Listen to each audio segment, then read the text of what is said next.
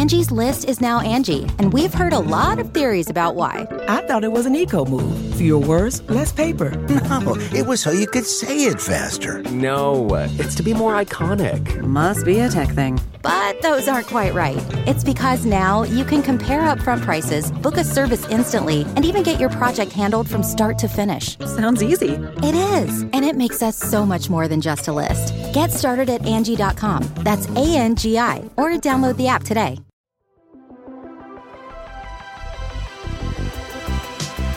Welcome to the Gaming Ride Home podcast for Wednesday, May 27th. I am Kyle Hilliard. Here's a whole bunch of video game stuff that happened recently. We will probably learn more about PlayStation 5 next week.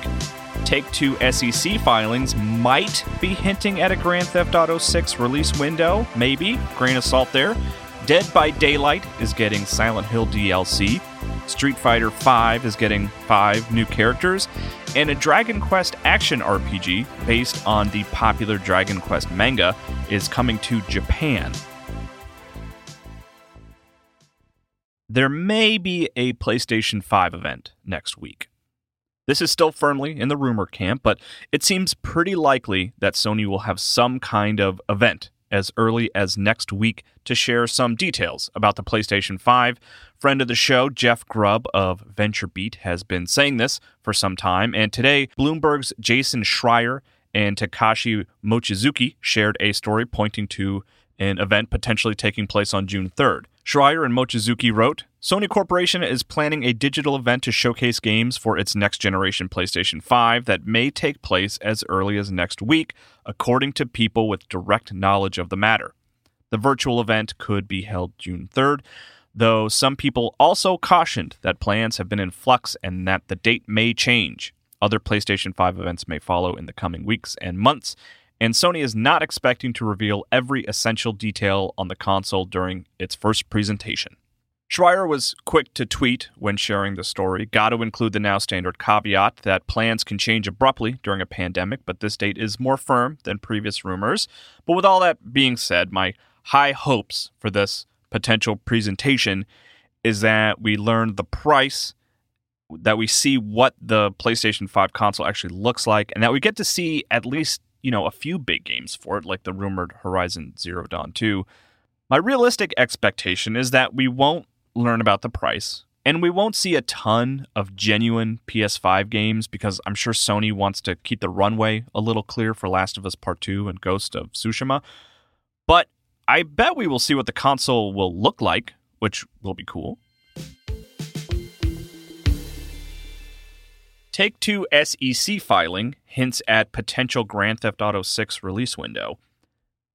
Grand Theft Auto 6 is not a game that has been announced. There is no confirmation that it is Rockstar's next big project, but considering how long it's been since the release of Grand Theft Auto 5 and how absurdly successful the game continues to be after all these years, it's fairly safe to assume that Rockstar is working on a new GTA, and a recent filing with the U.S. Securities and Exchange Commission points to a potential window where it might be releasing, if they're working on it, which I'm sure they are. Jeff Grubb reported on the story for VentureBeat, writing, Take-Two expects to spend $89 million on marketing during the 12-month period ending March 31st, 2024. That is more than twice the marketing budget for any other fiscal year over the next half-decade, according to the company's recent 10K SEC filing. Why is Take-Two planning to spend that much more on marketing in fiscal 2024? One of the most likely explanations is that it is when the publisher expects to release Grand Theft Auto 6, according to analyst Jeff Cohen of investment firm Stephens. Each year, Take-Two files a 10K with numerous financial details, including its plans for marketing spend for each year for the next 5 years. In its previous 10K, Take-Two notified investors of a spike in marketing costs for fiscal 2023, but that spending has now shifted to fiscal 2024. This movement in spending likely reflects developer Rockstar Games' current plans for the release of Grand Theft Auto 6. 2023 feels about right for a new Grand Theft Auto. The upcoming generation of consoles will, in theory, be established by that point, but I think the big thing is that there is really no rush to get a new Grand Theft Auto out the door. Red Dead Redemption 2 is only about a year and a half old, so Rockstar has a fairly recent game out in the wild. But also, Grand Theft Auto continues to just sell remarkably well. It has built a permanent home on the list of NPD's top-selling games every month, and Grand Theft Auto Online is still a destination for millions of players. A new Grand Theft Auto would really only serve to undercut the success Grand Theft Auto 5 continues to enjoy. Despite all that, and understanding that I will be waiting for a while, I am very excited to play a new Grand Theft Auto. Rockstar is among the best storytellers in the game industry, and when it releases new games, it really truly feels like an event. I really don't have any idea what to expect for a new entry, but I think it would be fun to make something that takes place in a different era and in a place that isn't based on New York or California. Maybe a place with seasons, somewhere in the Midwest. Just throwing that out there. Silent Hill 3's protagonist and Pyramid Head are coming to Dead by Daylight. The future of Silent Hill is rife with rumors. There might be a reboot in the works with some of the original creators. Hideo Kojima might be working on something, effectively resurfacing Silent Hills, which seems really unlikely. And I think I even read about another remake of the original Silent Hill being in the works at some point. It's all hazy and unclear, but there is at least one Silent Hill thing that has been fully confirmed, and it's pretty exciting. Dead by Daylight, a well-liked video game version of a teen slasher horror film, is getting official Silent Hill DLC. Silent Hill 3's protagonist, who goes by both Heather and Cheryl, will be playable alongside Pyramid Head, and a new level, Midwich Elementary School, will be added to the game next month. Dead by Daylight has managed to secure a lot of impressive DLC and guest characters from properties like Stranger Things, The Evil Dead, the Texas Chainsaw Massacres, and the Scream movie series. But this DLC is particularly exciting because, in an admittedly small way, it shows that Konami does in fact remember Silent Hill. The trailer for the DLC, which is linked in the show notes, is some of the first official Silent Hill anything we've seen in years. It is awesome and horrifying to see Pyramid Head walking down the hallway of a school as the iconic Silent Hill alarms blare and the world shifts to the dark, twisted version, that it is prone to do in Silent Hill. And then when the soundtrack from the game bleeds in at the end, it's just cool and exciting. It makes me hopeful for the future of Silent Hill. We're way overdue for a new entry.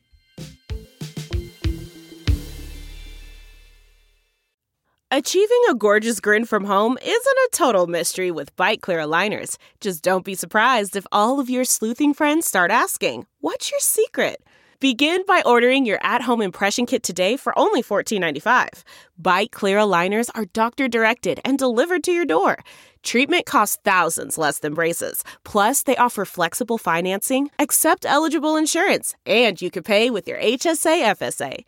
Get 80% off your impression kit when you use code WONDERY at Byte.com. That's BYTE.com. Start your confidence journey today with Byte. Delve into the shadows of the mind with Sleeping Dogs, a gripping murder mystery starring Academy Award winner Russell Crowe. Now available on digital. Crowe portrays an ex-homicide detective unraveling a brutal murder he can't recall.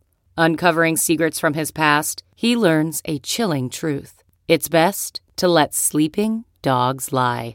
Visit sleepingdogsmovie.com/Wondery to watch Sleeping Dogs, now on digital. That's sleepingdogsmovie.com/Wondery.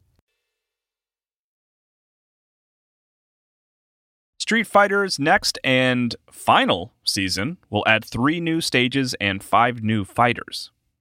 Capcom announced details for Street Fighter V's next season update, which will apparently be its final season, and it will be adding a handful of new characters, which, when it comes to fighting games, that's the most exciting kind of update. In a blog post on the Capcom Unity blog, the Street Fighter V development team wrote, "We know our players are wondering what's next for Street Fighter V, so we have some exciting news to share. Due to the positive reception to Season 4 and Champion Edition, we are planning to do a final Season V, which will add Roman numeral 5, more characters to the roster. 3 new stages are also being planned. That's all for now, but we'll be back later this summer to share more details regarding the new content coming to Street Fighter V. For now, please continue enjoying everything included in Champion Edition. Stay safe, and thank you again for all the support. The blog also announced a costume design contest for the game, where artists can design and submit costumes for any of the 40 characters in the game, and submit them by July 21st to see them potentially be added in an update. Street Fighter V had a rough launch because even though the core combat was there and done well, the larger game just lacked content. It has certainly beefed up its content offering significantly over the years, but the game never quite reached the same heights as Street Fighter IV, a game that not only reinvigorated the Street Fighter series, but also the fighting game genre.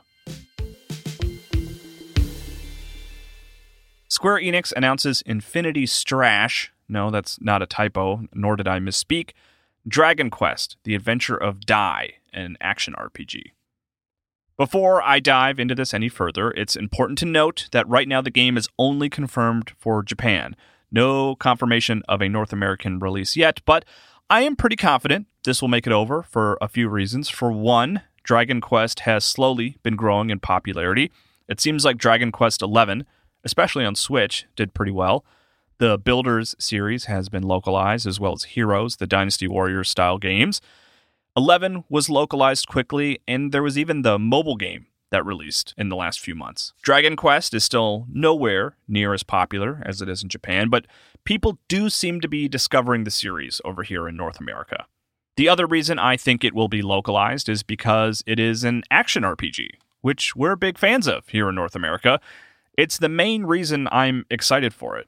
I like Akira Toriyama's art style and have always been interested in the series, but I don't love turn-based games. I am playing 11 right now and making very slow progress. I only recently saw the game's title screen, but this looks way more up my alley. The other weird wrinkle for this game is Dai, D-A-I, is actually an established Dragon Quest character. He is the protagonist of the Dragon Quest Shonen Jump manga series, appropriately titled The Adventure of Dai, which was also adapted into an anime in the early 90s. It is one of Shonen Jump's most successful mangas ever. Dai showed up in the fighting game, Jump Force, but otherwise hasn't really appeared in any games. The game is planned for a 2021 release, and I have my fingers crossed for a US release. You can check out the Japanese trailer in the show notes, where Dai spends a lot of time fighting a guy with a mustache. Here's what released today. Phantasy Star Online 2 is out today on PC, specifically on the Windows 10 store, which is a weird bit of exclusivity, but that game's exclusivity has been weird since day one. The game has been out in Japan on PC since 2012, and it released for various platforms in Japan over the years, like PlayStation 4, Vita, and even Switch in 2018, but the first time it was ever seen in North America was on April 14th of this year. It is certainly a series that has its devoted fans. I think the original was the first true MMO on consoles when it released on Dreamcast, but I could be wrong about that. And though I've never played it myself, I had multiple friends who were absolutely enamored with it. Its North American release just feels very late at this point, but I am happy that it exists. Reky, spelled R-E-K-Y, is out on Steam today. It's a puzzle game that looks a little reminiscent of the mobile game Monument Valley. Its description on Steam reads, "Fresh technical drawing aesthetics meet elegantly designed logic challenges in this minimalist puzzle game with just a dash of color." And color is spelled with a U, so you know it's fancy. There's a link to the game in the show notes, which is something I'm going to try to do in general when I talk about new release games like this. Also out today is the Final Fantasy VII Remake soundtrack, which includes more than 8 hours of music across its 156 tracks. The soundtrack in Final Fantasy VII Remake is seriously one of its best features. I'm surprised the soundtrack wasn't available on day one, but I'm glad it's here. I'm really not nostalgic for the music in Final Fantasy VII, and even as a newcomer, it was hard not to just be totally engrossed by the music of that game. That's it for gaming news today. I played a few hours of Maneater over the weekend and enjoyed it quite a bit. Games like that hone in on a specific, often silly, arcadey idea, in this case, playing as a shark that eats everything in sight, can sometimes wear out their welcome quickly. It's fun to be a shark for a few minutes, but, it might not necessarily work for a whole game. And that may be the case in the long run, but I thought there was actually a pretty compelling trajectory of growth in what I played. You level up and literally grow larger as you consume, and new areas open up as you get stronger. I like what I played and got more into the RPG angle of the whole thing, more than I thought I would. I want to play more. I also played a bunch of Minecraft Dungeons last night with my kid, and I really just had a great time. I generally don't like Diablo-esque games. I don't really get excited about collecting loot, but here it's really simplified enough in Minecraft Dungeons that I don't feel like I was rooting around in the menus and inventory too long, which is where I usually get annoyed with those kinds of games. Also, it was just a lot of fun to play with my kid, who plays a lot of Minecraft proper, and to see her get excited about all the little Minecraft things in the game and explain to me what everything is was just a lot of fun. I have always been hesitant about Minecraft Dungeons, feeling like it was a weird spin-off direction to go with Minecraft, but it really didn't take me long at all to embrace it. I definitely want to play more with my kid. It's a great co-op game for younger players. If you have corrections or just feedback in general, feel free to send me tweets or DMs to either at Kyle M. Hilliard or at Gaming Ride Home, or you can send an email to kyle@ridehome.info, and please consider leaving a review for the podcast wherever you listen to it. You can also check out my Twitch account, Kyle Impersonator, where I am playing through Resident Evil Code Veronica X right now, and you can find me on the MinMax Show for more long-form video game discussion. I will talk to you more about The Last of Us Part 2 and other video games tomorrow.